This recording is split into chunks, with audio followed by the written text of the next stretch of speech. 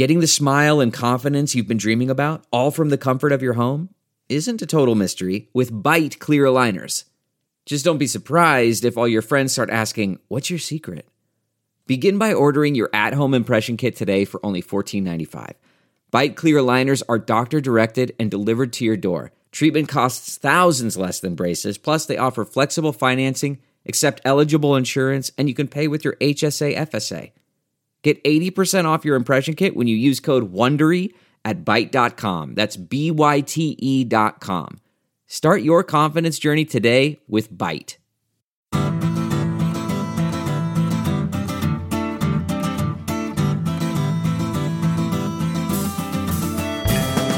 Welcome to this special live edition of the Sinica Podcast. You know the deal. We're produced in partnership with SupChina, which is the best way to get all the important news from China, whether you subscribe to our excellent SupChina Access newsletter or you just frequent the website. It is a feast of business, political, and cultural news about a nation that is, say it with me, reshaping the world. Woohoo! All right.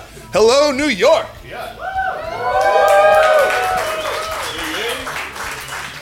I am Kaiser Kuo, and today I am turning my interviewer's gaze on my dear friend and co-host of the show. For many years, he's been Cheech to my Chong. He's been my partner in crime for a long time. I've made fun of him in hundreds of show openings. That's only because I love him, of course. Today is a chance to find out what you've always wanted to know about this guy. So it was about 1997 or 98, I think, when I first met Jeremy. It may have been at a rock show. I may have been playing. It was maybe, I think, I'm thinking it's more likely it was at one of those clubs that, believe it or not, both Jeremy and I used to frequent in the late 90s. I think this place was called Club Vogue. Neither of us would be caught dead today in such a place, respectable middle-aged people that we are.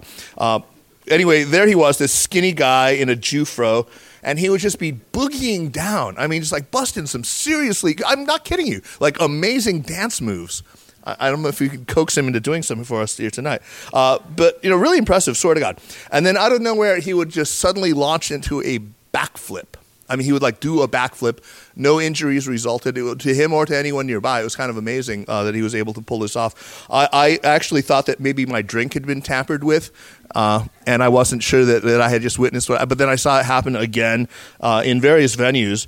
And I knew that Jeremy was part of this crew, a very cool crew back then, which was this dominant expatriate English language magazine called the Beijing Scene, which was just great back in its day.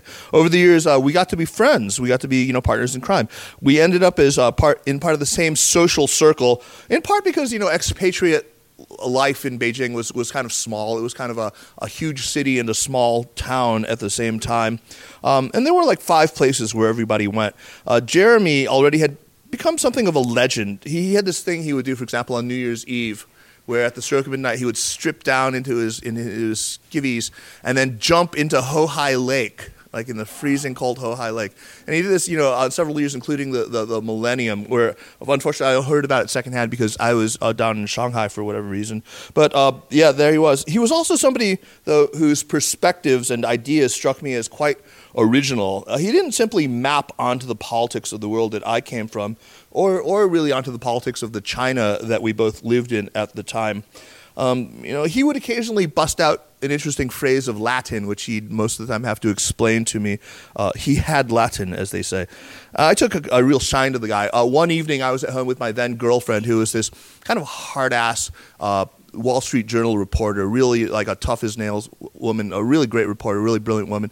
And I said to her, I told her I was enthusing, as I am wont to do, about this friend of mine, Jeremy. And I said, you really ought to talk to the guy, maybe have lunch. You guys would really hit it off. He's really brilliant. He's got, really original ideas. And she just sort of rolled her eyes as far back and let out this exasperated sigh and said, Kaiser, I don't have time for your surfer, backpacker South African friends. But I persisted. And she eventually did have lunch with him and came back and admitted that I had been completely right, that she was then a Jeremy fan. She didn't have time for him. I have plenty of time for him, right? And I think all of us do too. Let's bring him up on stage right now, and everyone give a warm welcome to Mr. Jeremy Goldkorn. To you, me.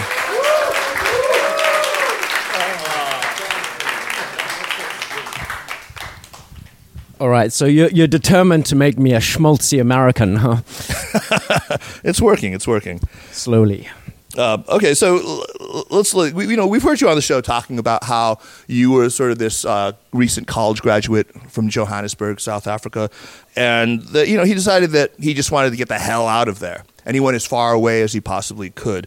So, but something must have drawn you, Jeremy, to China. Something also must have made you want to stay. What got its hooks into you finally about China?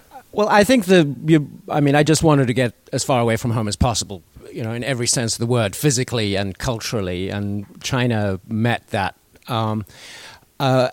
It took me a little while to actually like China. I didn't like it at all the first year I was there, but I found I was frustrated by not being able to understand what was going on around me, and so I wanted to stay. And then that sort of obsession of trying to understand what was going on around me just kept me there, because I kept on not understanding. And to this day, I still seek to understand China. I mean, I think that's part of what keeps me interested in it. Right. One mystery, I don't think I've ever asked you this directly, because I don't know the answer to it, is how did you learn Chinese? Because I don't recall you ever having enrolled in some formal coursework. Did you sort of absorb it osmotically? Was it just sort of in the air around you? Because now you can read decent. I've never seen you write more than a few sentences, but I know that you can read. Well, the first year I was there, the job that brought me to China, I was teaching English, not at a school, but at a factory owned by ABB, a big Swedish engineering firm. And the idea was I was supposed to teach it was a joint venture, and the middle managers were all guys in their 50s who couldn't speak any English, and they had to interact with the Finnish general manager and production manager. And I was supposed to teach them English, and none of them learned English by the end of the year. But I was actually accommodated not in a nice apartment, but in the workers' dormitory of the Beijing Jingji Jishu Kaifा区, the Beijing Economic Technological Development Zone, which was at that point outside, well, it is outside what is now the Fourth Ring Road, but at that point it was countryside with farmers and fields. And there were like a few factories and a workers' dormitory, and me and about 100 guys from Anhui and Henan. And I spent the year, they were my friends for that year. So by the end of that year, I could speak really crude and very strange sounding Chinese, but I could make myself clear. So that's why your tones suck, is because it was from Henanese people, right? That is my excuse, right, anyway. Okay, all right.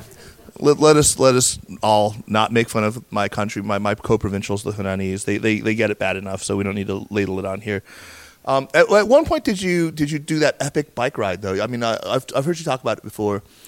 You biked through Xinjiang and into Pakistan, right, and then all the way into Afghanistan, if I'm not mistaken. Well, I worked as an English teacher, and then I had this corporate training job with ABB for another year and a half. So and I saved up all the money I saved up. And then I needed a break from China. I flew to Pakistan, and I rode a bike to the Khyber Pass, the Afghan border area, and then up the Karakoram Highway into Xinjiang. And around. Oh, so you went west to east. Okay. Yeah, I went back to Beijing. I was intending originally to go back to Beijing, but after messing around Xinjiang for 3 months and Qinghai and Tibet for 3 months, I decided to go downhill to Kathmandu. So I ended in Kathmandu, and the whole thing took about a year. Oh, wow. What year was that? That was 97. Okay, 96, 97. So presumably then in the Khyber Pass, the Taliban was already quite active in that region. Well, yeah, I guess they were. I mean, in Peshawar is the Pakistani city on the Pakistani side right. of the border, and there was this guy named Baba who was running tours into what they call the tribal areas, which is, I mean, they're technically part of Pakistan, but the Pakistan government has never actually had control over them, and they're run by Pashtun tribesmen, basically. Right. So Baba took me into this. To see some of his friends, and they were sitting around on the floor of this, building, of this little room with nails in the walls, and there were guns hanging off the walls. And we drank Jack Daniels and smoked opium, and then went and shot their guns. That's always a safe combination. Do not try this at home, kids. I mean, these were more innocent days, because at some point I was, quite stoned and high, and they started asking me what religion I was. And I'd be advised in Pakistan that it was okay to be somebody of an Abrahamic faith. You're people of the book if you're Christian, Jewish, or Muslim. But it wasn't okay to be an atheist. So I said, I'm Jewish. And they were like, what? And then I said, Jewish. And they were, what? And then one of them said, Yehud. And then the whole room was going, Yehud, Yehud, Yehud. And at that point, I sobered up. And I thought, oh, dear. Something's going to go wrong. But then we just drank some more Jack Daniels. So it was a very different time, both in Pakistan and Afghanistan, and also, of course, in Xinjiang. Right. Wow. Yeah. So here's something that's puzzled me for a long time. For your entire working life, with very few exceptions that I can think of, basically what you've done is you've created English language content about China. You've done this in all sorts of various guises. I think at one point you worked for one of Hong Huang's ventures at this magazine called Red Egg, which was actually in Chinese, so that was the one departure from it. But the rest of the time, you've been doing English content about China for English reading audiences. But in every incarnation of this, you've complained at one point or another to me how there's this sort of hard ceiling of English speakers who are interested in content from China, and how frustrating it is and how difficult it is to make money. You with your deeply entrepreneurial streak. And yet, what is the definition of insanity when you do the same thing again and again and expect different results? So, no, what is wrong with you? I'm joking, because actually, as we can see just by the terrific attendance, that it is possible. There are a lot of people who are interested, especially now. But yeah, what is it that makes you want to do this? Because look, I always tell people about this, chasm of understanding between China and the United States. I talk in quite earnest tones about how it's my mission in life to build bridges of understanding. And I really sincerely believe that. Jeremy, I've never heard you say anything like that. Maybe it's because you're deeply cynical, but why do you keep doing this? Let me just preface that by saying, I think things have changed in terms of the cap on the listen and audience numbers, just because, China is so integrated with the rest of the world. And in this particular country where we're currently having a fight with China, I think, sad as it may be for many of our relationships, people, here who may have deep ties across the Pacific that are feeling under pressure, but for the news business, it's not bad. So I see. Maybe I am cynical. Okay. I don't know why I keep doing this. Maybe I just don't know how to do anything else. I think the thing is that first of all, it's very interesting, and China has never been well covered ever by European or American media. Not that there aren't journalists and writers and scholars who do great work, but if you just think of how much we know about every single city block on Manhattan compared to, vast swathes of China that there's no information at all in English, both swathes physically, but also, culturally or intellectually. So that's really interesting. I think the other thing that I've always enjoyed was that the China field is full of people who don't speak their mind. And I first got a taste of what fun it could be to just be honest when talking about China when we did Beijing Scene, which was started by this kind of naughty American guy. And we had a language column, I don't know if you remember it, called Comrade Language. Oh, yeah, that was fun. Yeah, so, the idea behind Comrade Language was, at the time, and it hasn't changed that much, unfortunately, but it's changed a lot. The Chinese language textbooks were, really, really, really boring, the ones you could get, in Beijing. I don't know if any of you are old enough to remember Gubo and Palanka, the two foreign students who would learn about the four modernizations, and this was the lesson material. So the idea of Comrade Language was, you give lessons. How do you end a conversation with a Beijing taxi driver? When they ask, as a foreigner, this was obviously all aimed at foreign residents of Beijing. How do you end the conversation as quickly as possible? Have you got a Chinese girlfriend? No, I'm gay. So it would teach you that kind of vocabulary. And where are you from? Iceland. Bingdao. And at that time, kind of no one knew where it was, which would also end the conversation. But it started. That was a little provocative in a kind of fun way. We did a guide to the vocabulary of drugs and this was printed in Beijing. You couldn't do this thing these days. But anyway. What were the other questions you always get asked? It's always like, Are Jews smarter than Chinese? Yeah. Or You know, is that North Face jacket you're wearing? Is that fake or is it real? How about how much do you make? Yeah. Well, How much money do you make? Right. those. But, the same kind of feeling, I suppose it's just, a lot of journalists maybe are driven by a need to stick it to the man. But in the field of China, everybody tiptoes around the issues so much of the time.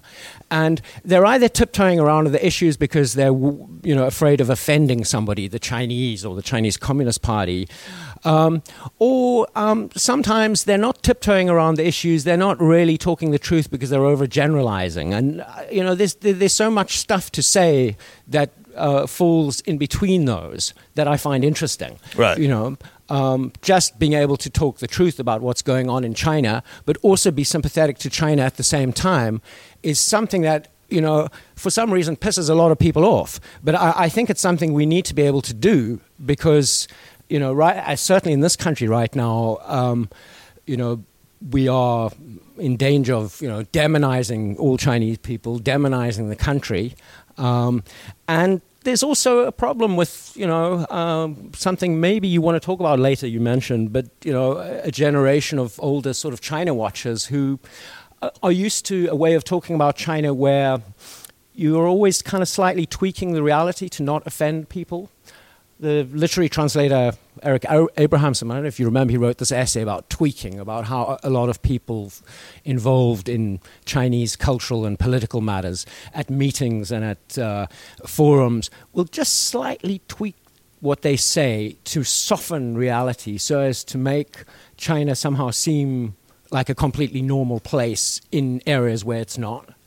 And that's something I'd like to change.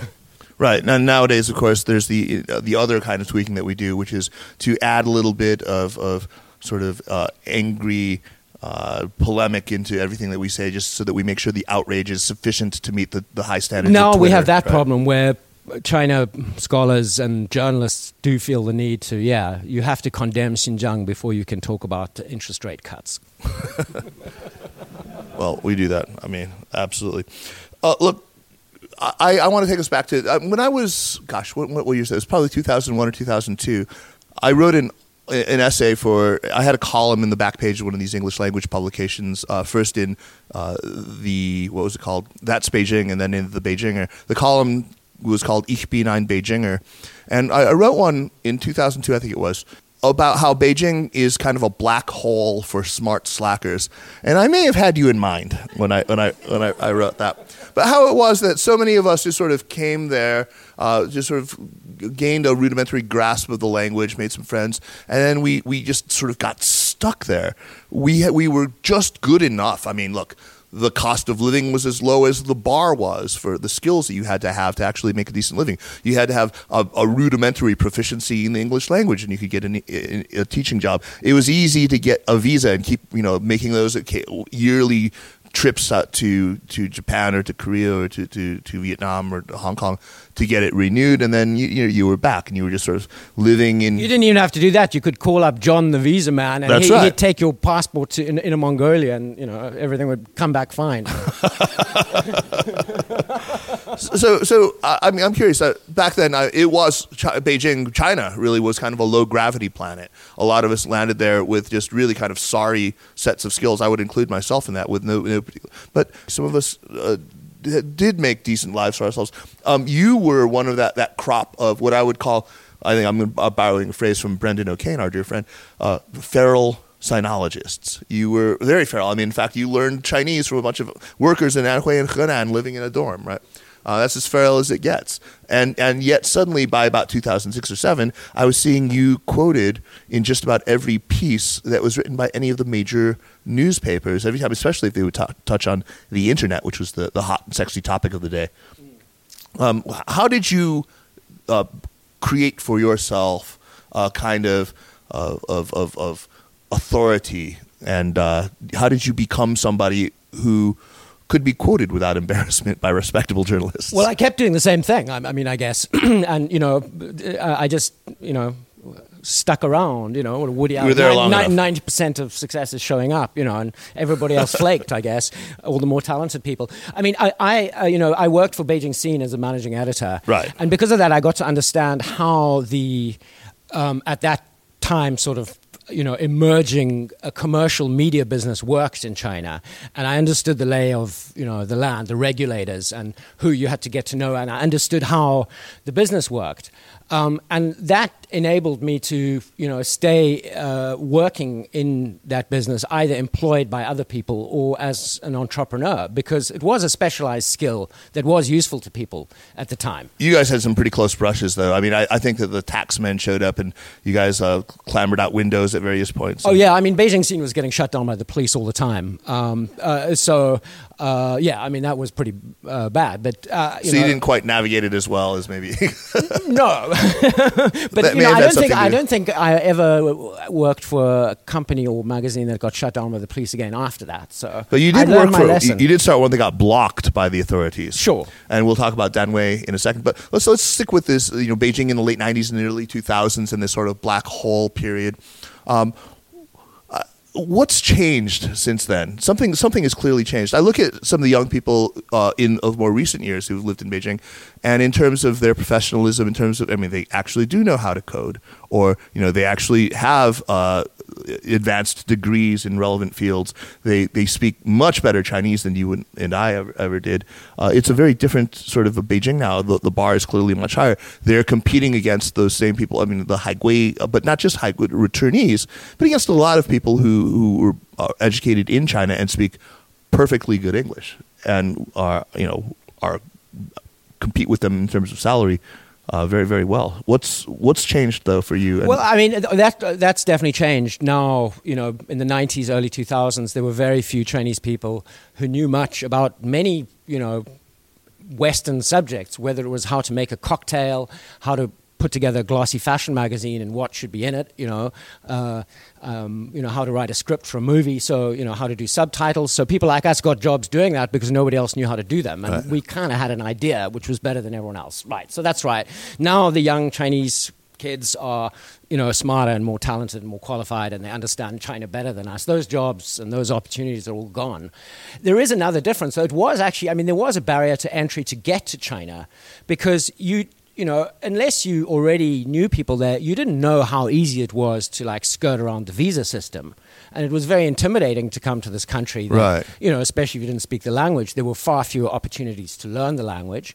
You had to take the risk. I mean, for many years, the first few years I was in China after I left the workers' dormitory, I lived in technically, well, I don't know if illegal is the right word, but, you know, Beijing still had, they were called shouwai, you know, like foreign affairs accommodation. And if you were a foreigner, you were supposed to stay in those. You weren't actually allowed to stay in regular housing. Now, the police weren't really doing anything about it, but they would occasionally. I mean, I got booted out of Huajiadi. I don't know if you remember that. I remember that. I used to live, we were neighbors up there, yeah. Yeah. So I think that's changed. And, I mean, China's so different. I mean, how can you compare? Yeah.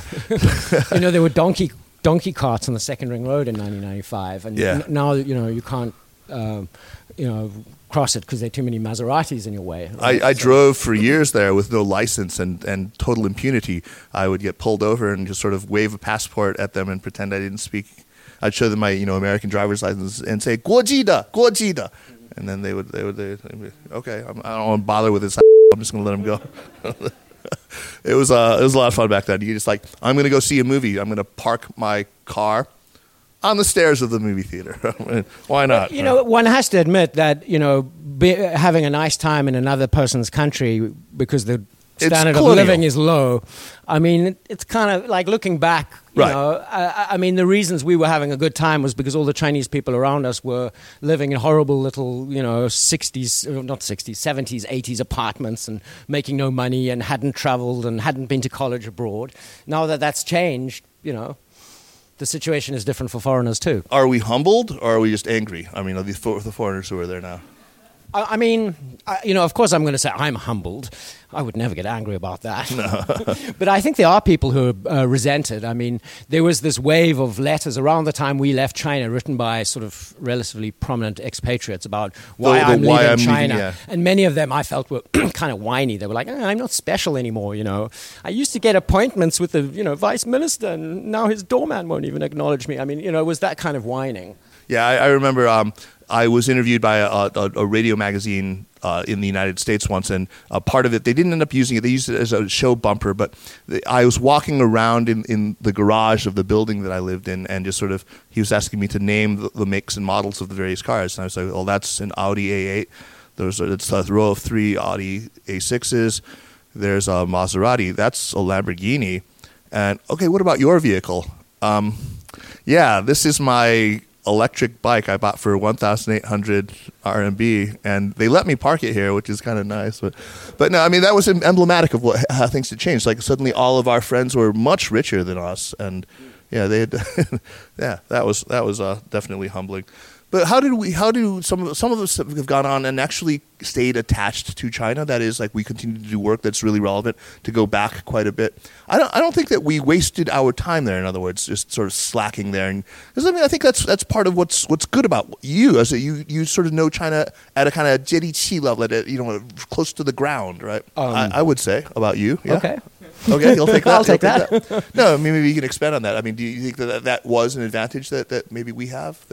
I mean, we had a great opportunity to do a lot of different, really amazing things in a time when, China was allowing undeserving schmucks like us to... Well, no, it wasn't just foreigners. I mean, the late 90s and early 2000s, the government was pretty hands-off about a lot of things. Yeah, that's very true. And, because it was really, it was when the economy was growing the fastest, and it was the lead-up to the Olympics, there was this extraordinary sense of excitement that was just like a drug. I mean, I remember leaving China like for holidays and stuff, and starting to miss it. And then I'd get back to the Beijing airport, and I'd smell that like stinky, polluted Beijing air. I'd be like, yes, I'm back. I know the feeling well. Yeah, it's like, I can't taste the air here in America. It's no fun. Yeah, there's no economic progress. There's no pollution. Take me home. Right. Those were thrilling days. I remember telling people, Beijing is a truly awful place to live, but there's nowhere in the world I would rather be. This is on the eve of the Olympics. It's the anti-lifestyle capital of the world, I think I used to say. That's a good one. I should borrow that. But the arc of your relationship with China has been an interesting one to watch. Shortly before you left in early 2015, if I'm not mistaken, you had gotten pretty bitter. I think it's fair to say. And I think a lot of that had to do with the fate of the website that you had run for a very long time. And so maybe let's start with that. Let's talk about the thing that maybe to this day you're best known for, or you were, at least up until SupChina, which was Danwei. Danwei.org originally, and then Danwei.com. Danwei.org was, for those of you who remember it, we started in 2002, is that correct? 2003. 2003. October 24th. Right. Oh, wow. Very good. And Danwei was really the go-to English language blog on China. It was more than a blog from the very beginning, wasn't it? What was the idea behind Danwei? The sort of proximate cause of me starting it was I had sort of left the magazine and media business to start a design firm with a couple of friends. And I was working as a partner in the startup design firm, working for clients. And I had thought that, this was great because I could use similar skills as media, except it'll actually make money and maybe the government won't shut it down. This was a novel idea. But I found it very difficult to do that kind of work because, working because it's client services and it's just a miserable existence. Yeah, pretty much. I'm just not very well, I'm not tactful enough to, or I can be very tactful for a little Very while, short and then periods of time, I right. lose my temper, and it's no good. So I was very frustrated, and then I started reading a lot of American political blogs. It was after green 9/11, footballs. and there was this extraordinary foment of sort of discussion, political discussion in the United States, much of it about the Iraq War. Both anti and pro sides were very, very active, and they were all using this blogging technology. And I suddenly realized all it was suddenly it was super easy to make a website.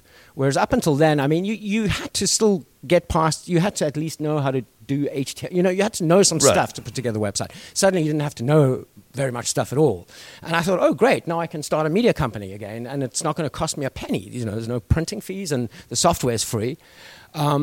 And so I just really started it as a hobby, and I wanted to keep my sort of hand in the Chinese media. So I started following the Chinese media industry and writing about it, and then translating from the Chinese media. And 2003 was a really special year for media in China. It was really, in some ways, the height of the sort of freedom of the press, as much as it has been in all the time that I've known China since 1995. That was the year that the Nanfang Zhoumo, the Southern Weekend, did its famous expose of Sun Zhigang, the guy who was killed in police. The migrant worker who was killed in custody. In police custody, and this article actually led to regulatory changes, and there was this extraordinary optimism amongst my Chinese friends who were journalists that things were opening up, and this is post SARS. This is now we're already in the Hu Jintao and Wu Jiabao era. The Olympics are coming up, so a lot of people are hopeful about that.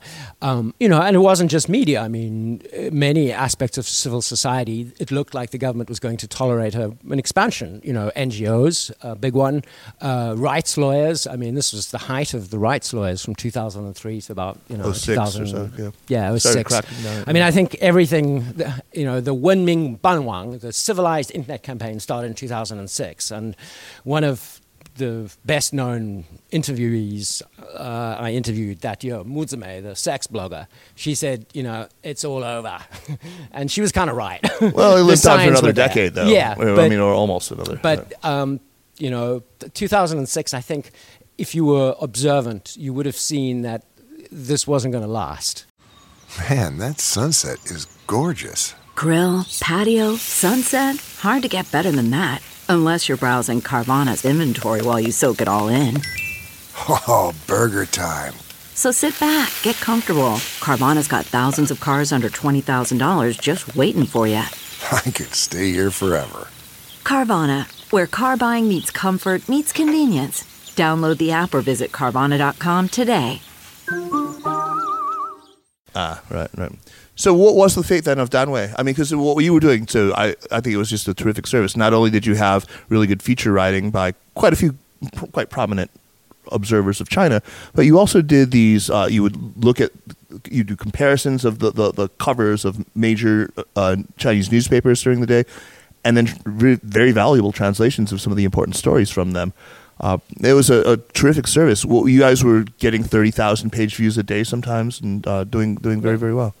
And you made videos too. You made So two of the things, I don't know if you remember. I mean, you can still find these things on YouTube, and I heartily encourage you to check them out. No, if you don't. No, do.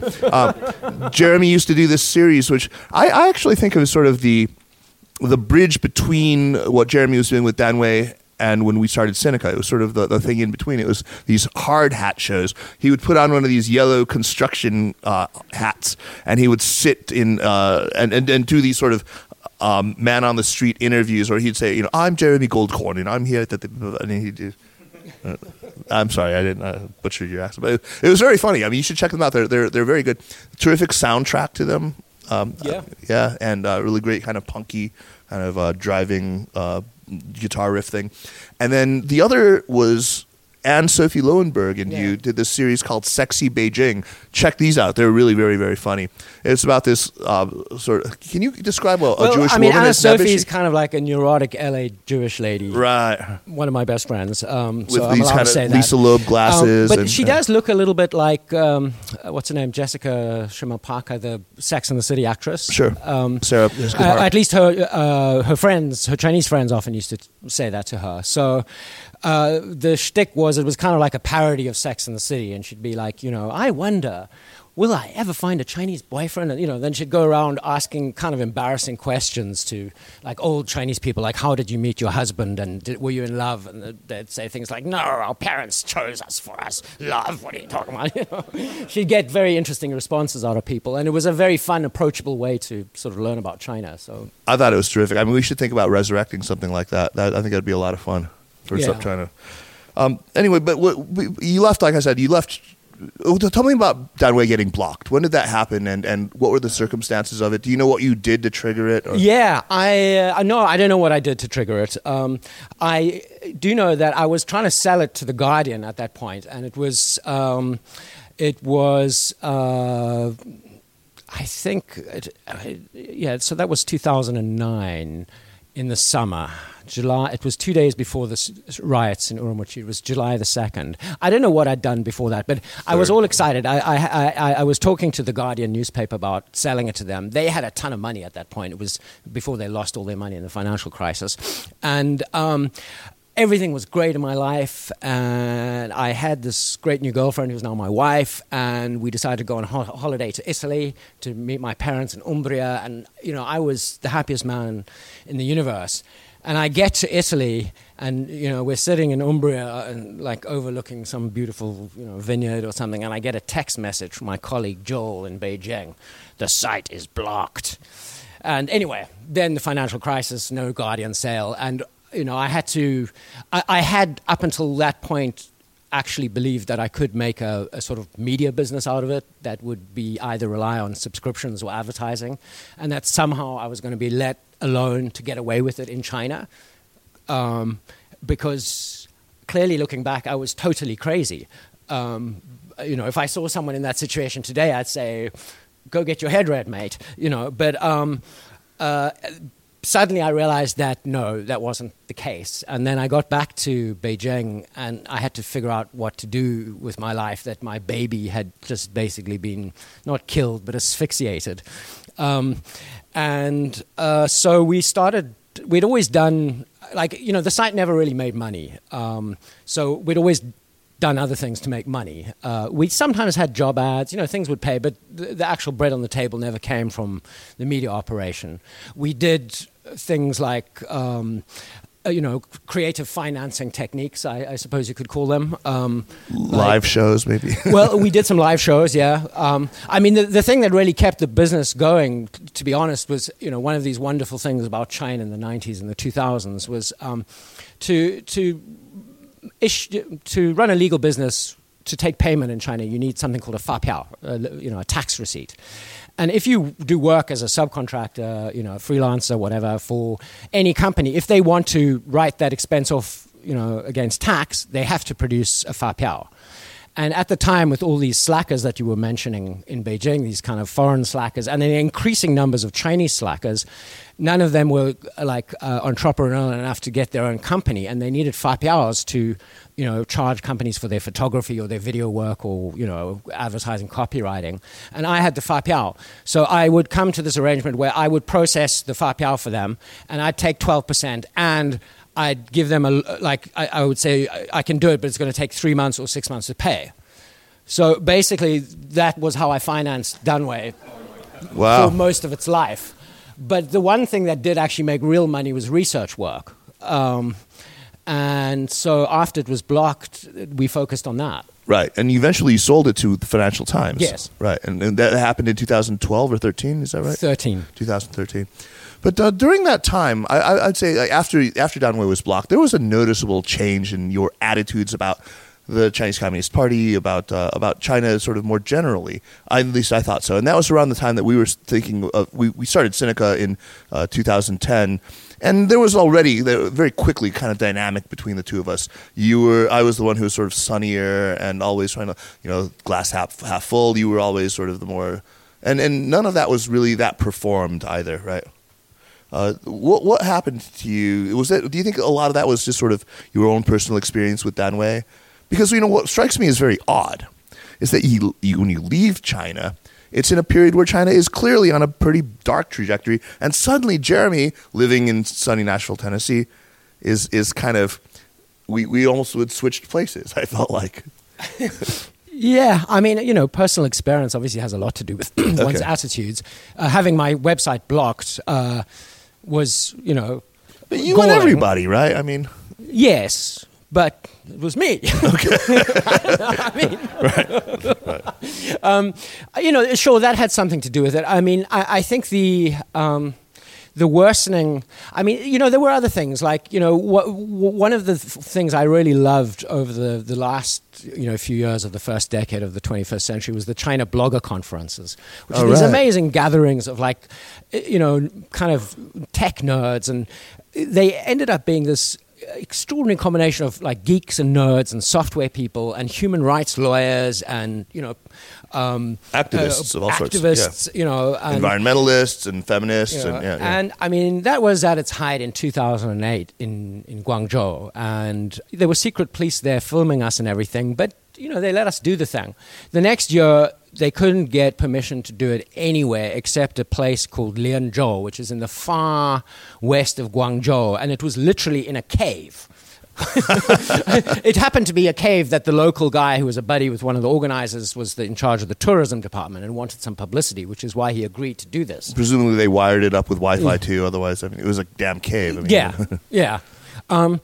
But, after that, I just remember seeing many of those activists and lawyers being picked off one by one, either silenced or disappeared and detained. Or co-opted. And Isaac Mao ended up being like a rich venture capitalist. Well, he always was. I mean, I won't say anything about Isaac Mao. Great guy, yeah. But it wasn't just me. There were things started to seem that they were going, at least, my friends and the things I was interested in were getting much more difficult to do. And really decent people, I thought, were being stopped from doing really decent things. And I think the general political atmosphere, did deteriorate. It was that too. Yeah. I also honestly think I'd been living in Beijing for 20 years at that point. And, I was getting to the point where, I don't know, you have to have a certain mental toughness to be happy in Beijing. You have to not let it bug you if, you're coming out of an elevator and all the people on the outside of the elevator rush in before the people inside are getting out. And I was becoming one of those kind of people who was like on a hair trigger, like temper. And I was worried one day, somebody was going to push me in the elevator and I just like punch them or, do something outrageous. Well, it's good that you got out. And that's when I thought, no, I've got to leave. So, I mean, I think some of it was personal and some of it was political. Jeremy, I remember we were having a beer one day in Sanlitun in like 97, and I think I said to you, what I really like about this place is the slow pace of life. It's hard to believe how much it changed in that time. Look, you're somebody who's neither from the United States nor from China originally, but I would count you as quite a Sinophile and an Americophile. You've always enthused about the United States. You've always had a sort of special affection for it. But surely it must bother you a bit that so much of the focus, not just here in the United States or in China, but so much of the focus on China is about China and its relationship with the United States. I mean, that takes such an outsized role. Yeah, it's true. I mean, it used to annoy me. It used to annoy me the way Americans always kind of assume your baseline for normalcy is an American. Right. I still get asked this question. I mean, even speaking with my accent, when did you move back to America? Because that's just... But, Chinese people and American people, I think, are very similar in this way. They, they only really see their own country and the other big one. No, it's true. So I think, the Chinese people taught me to be tolerant of American kind of self-centeredness. I've often thought that the United States and China are more alike than almost any other two countries I'm aware of. They're the two countries in the world where people really go through life believing it's fine to speak just one language.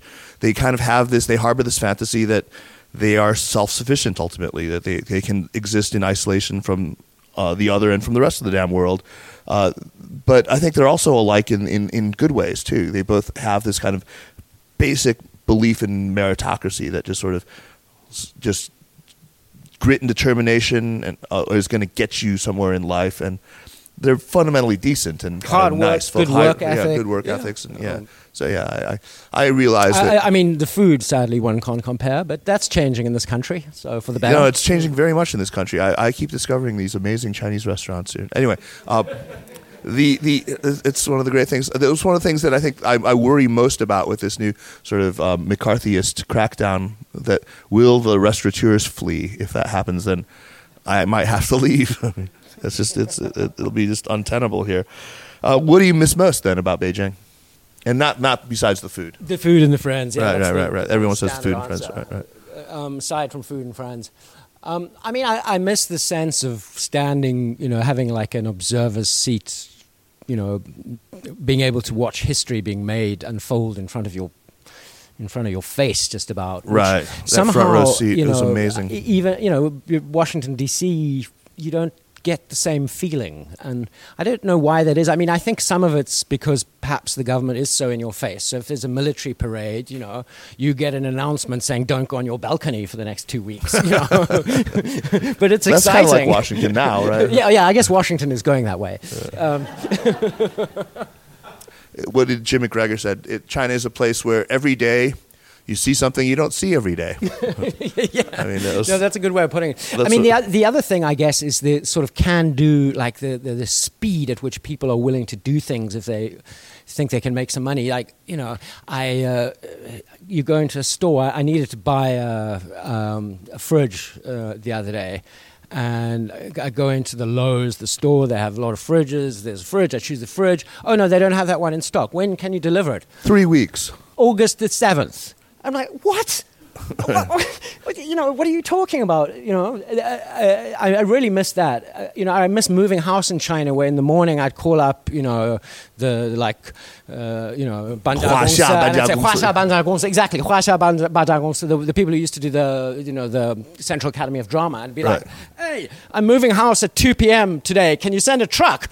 Sure. There's like 8 guys and a truck come at 2 p.m. Like and then they 250 kwai. It's like, all right. I miss that. Yeah, I do miss that too. That's it's sort of Chinese can-do spirit. Americans have a can-do spirit, but it's different. We had a tree fall on part of my house almost a year ago, and it's still not restored completely. It's just unbelievable how slow stuff gets done here. Yeah. There's just all these permits and all this. I mean, which is the truly bureaucratic state? I often wonder. Anyway, I did promise that we would get some questions from the audience. So maybe if anyone has something, walk up and speak into the mic. I'll hand you over. Anyone want to come up? Oh, here we go. Yeah, come on. Okay. It's our very own Shifra Parkin. Here we go. Hi, Jeremy. So I just had a question for you regarding the current generation of China watchers and how they're fundamentally different. And they've had a very different experience learning about China since 2012 when the Xi Jinping rise kind of dramatically changed the tenor of how Beijing was interacting with foreigners. And I was just kind of curious if you have a perspective on the waves of China watchers themselves and how that's kind of evolved over time to a very interesting dynamic now where the young people are the hawks and the old people are the doves. And I'm just kind of curious if you have a perspective on that. That's funny because that was exactly the question that I was going to ask you last. But okay, well, yeah, I mean I think there is a bit of a generation gap, and like with many generation gaps discussed these days as Generation X, I think we kind of sit in the middle, the poor ignored Generation X that nobody's ever cared about. And maybe that's because we're just really the drag end of the boomers and we haven't done anything for ourselves. No, we are not like the boomers.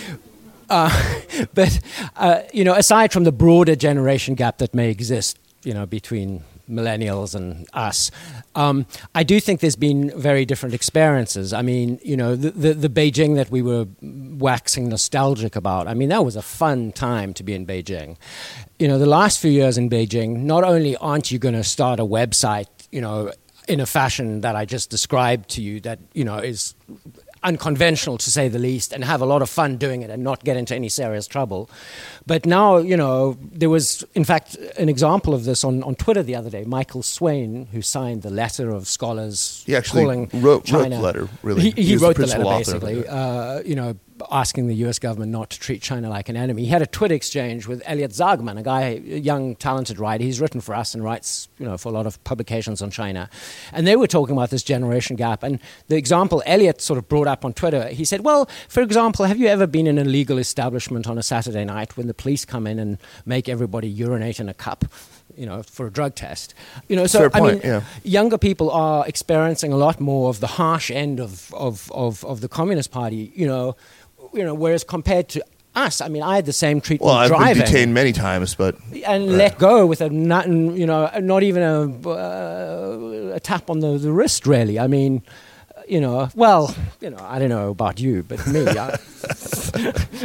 I never got into real trouble. Yeah. But, you know, I mean, you can get into real trouble now for things that, you know, would not have raised an eyelid 10 years ago. You know, for having the wrong visa and teaching English, people are, you know, getting sent to detention, administrative detention for 2 weeks. I think there's some of that. I think there is also the fact that, you know, through the 90s and the early parts of the 21st century, in the run-up to the Olympics and before the financial crisis, I mean, there was generally a lot more optimism about China in the United States and in Europe and its political course, that it was opening up and it did seem to be liberalizing. I mean, people put way too much hope on the Olympics. Of course, it was kind of ludicrous to think that, you know, after the Olympics, China would suddenly become a representative democracy or something. But that was kind of in the air. And so there was a lot of optimism. And, you know, the Chinese government was still running with it. You know, Zhu Rongji's reforms worked out. And they basically thought, we have here a recipe that's working. Let's go. And they didn't really micromanage in many things. So, I mean, that was just a lot of fun to be there. Yeah. From the financial crisis, the party got a lot more, you know, there was that swagger that we've talked about, or what you used to call the new truculence, where suddenly it seemed that at least the Communist Party was not interested in hearing anybody else's point of view. And since 2009, I mean, that from an outside perspective, I think has got worse and worse and worse. So you see these younger China scholars, I mean, they've never really had that sense of optimism, or at least it was crushed very quickly compared to older folks who've... On the other hand, older folks also remember, I mean, even what it was like in the 90s when, you know, you had to get your work unit's permission to get married. And, That's you know, right. when you remember you how... could get dragged out for cohabiting with a Chinese woman or something like that. Yes, you could. You could get arrested for that. Oh, you yeah. know, you could get arrested for being gay. I mean, you know, you could get locked up in a mental asylum. I mean, there's so many areas that China's made progress that I think some of the youngsters don't really understand, whereas some of the older people, you know, they have in some ways, a better perspective. Yeah, it's a real trade-off. I also do think, I mean, the things I was saying earlier about the need to, you know, speak the truth, I mean, I do think that a lot of the older China watchers have fallen into some fairly lazy habits of mind where there's a certain way of talking about China that can be very off-putting to the younger people because they think, like, you're not telling the truth. You know, I think one example, a very clear example of this, and we talked about this in that podcast with Michael, was the letter from the scholars. They didn't mention Xinjiang. And I mean, I think I fell in the younger person's camp of this, but I you know, the reaction was almost uniform, I noticed, about those younger China watcher types who commented on it. They were like, why didn't you mention Xinjiang? If you're going to lay out a litany of China's sins, that seems to be the biggest, and why ignore that? No, I would agree with you on that, for sure. And I'm not saying who's wrong or right, but I think that's the difference in the generations. I don't know. Does that make sense? Yeah. You falling on the younger side of the divide, you have the right to tell me I'm a stupid old man and I don't know what I'm talking about. All right, let's take at least one more here. Anyone have one? In the back here. Come on up. Oh, I'm Alexa. I'm a nursing student at Columbia. I really appreciate you guys sort of talking around your experience of moving from Beijing back to the U.S. or to the U.S., and I also just moved from Beijing 2 months ago, and I did basically all of my 20s there, all of my early 20s. So I guess my question is, what is your advice for sort of practical ways to make dividends on the China experience or continue to engage when, at least for me, my current sort of career outlook doesn't naturally go along with China watching? It's a great question, Alexa. Jeremy, take a crack. Well, if you're living in New York, I think, you're lucky because there's so much going on. So, I mean, obviously you should come to all our SupChina events and subscribe to our newsletter. Well including done, our sir. paid newsletter. Shameless and well done. But I mean, I think you've got to stay engaged with the news, and whatever language you've got from your time there, work it on up. it, keep it up. And New York has plenty of groups, Chinese-speaking groups, and thankfully, Chinese is now one of the languages of the city. It really is. I mean, you cannot go anywhere in Brooklyn and Manhattan without hearing people speaking Mandarin. So I would say, try and keep the language. That's really work on the language. Put a lot of attention into that. And then just stay on top of the news. I mean, I think maybe things, I hope things are different in like 10 years' time, and there might start to be like deeper cooperation between US and China. And I think the life sciences, medicine, this is One area of obvious one area connection, of yeah. optimism. So, I mean, I think you should keep your hand in the game if you can. Absolutely. There are great resources like there's the Beijing Club of New York. They've got a very active group here. They turn out to our events pretty frequently. You should check them out.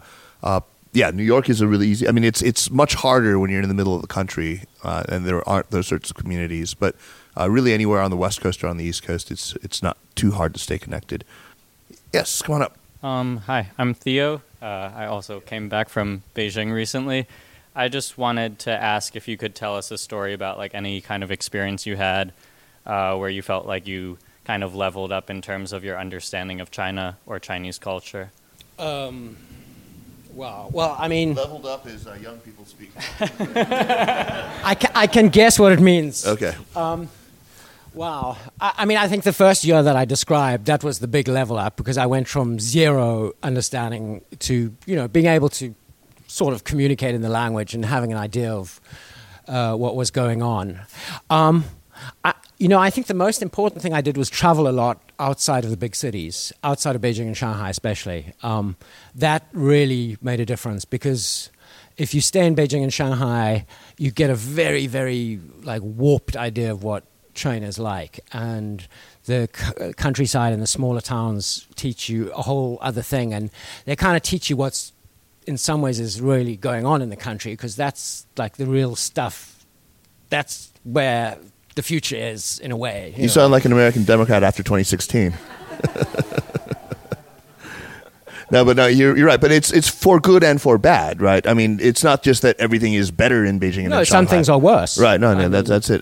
You see dead bodies on the street in the countryside that people are just driving past and not picking up because nobody wants to get involved. That kind of, you see the bad things too. Right. And then, of course, you meet these wonderful characters in the middle of nowhere who are smart and sophisticated, and you think, how did you learn to speak such good French in the middle of Guizhou?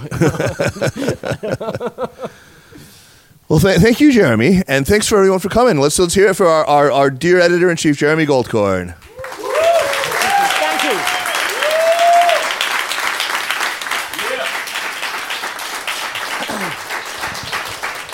I hope I don't get fired after some of those confessions. Is this job safe? Oh, okay. Confessions of an opium eater. Okay, that was a long time ago, and he has not repeated. The Sinica podcast is powered by SupChina and is a proud part of the Sinica Thanks, Alpha Network. Thanks, Our show is produced by Kaiser Kuo and Jeremy Goldkorn with editing help by Jason McDonald. Drop us an email at sinica@supchina.com. Follow us on Twitter or on Facebook at SupChina News, and make sure to check out our other podcasts, the Caixin Sinica Business Brief, the Pan Daily Tech Buzz China, China Econ Talk, our two shows focused on women, E-Voices and Ta for Ta, and the Middle Earth podcast on the culture industry in China. Thanks very much for listening. We'll see you next week. Take care.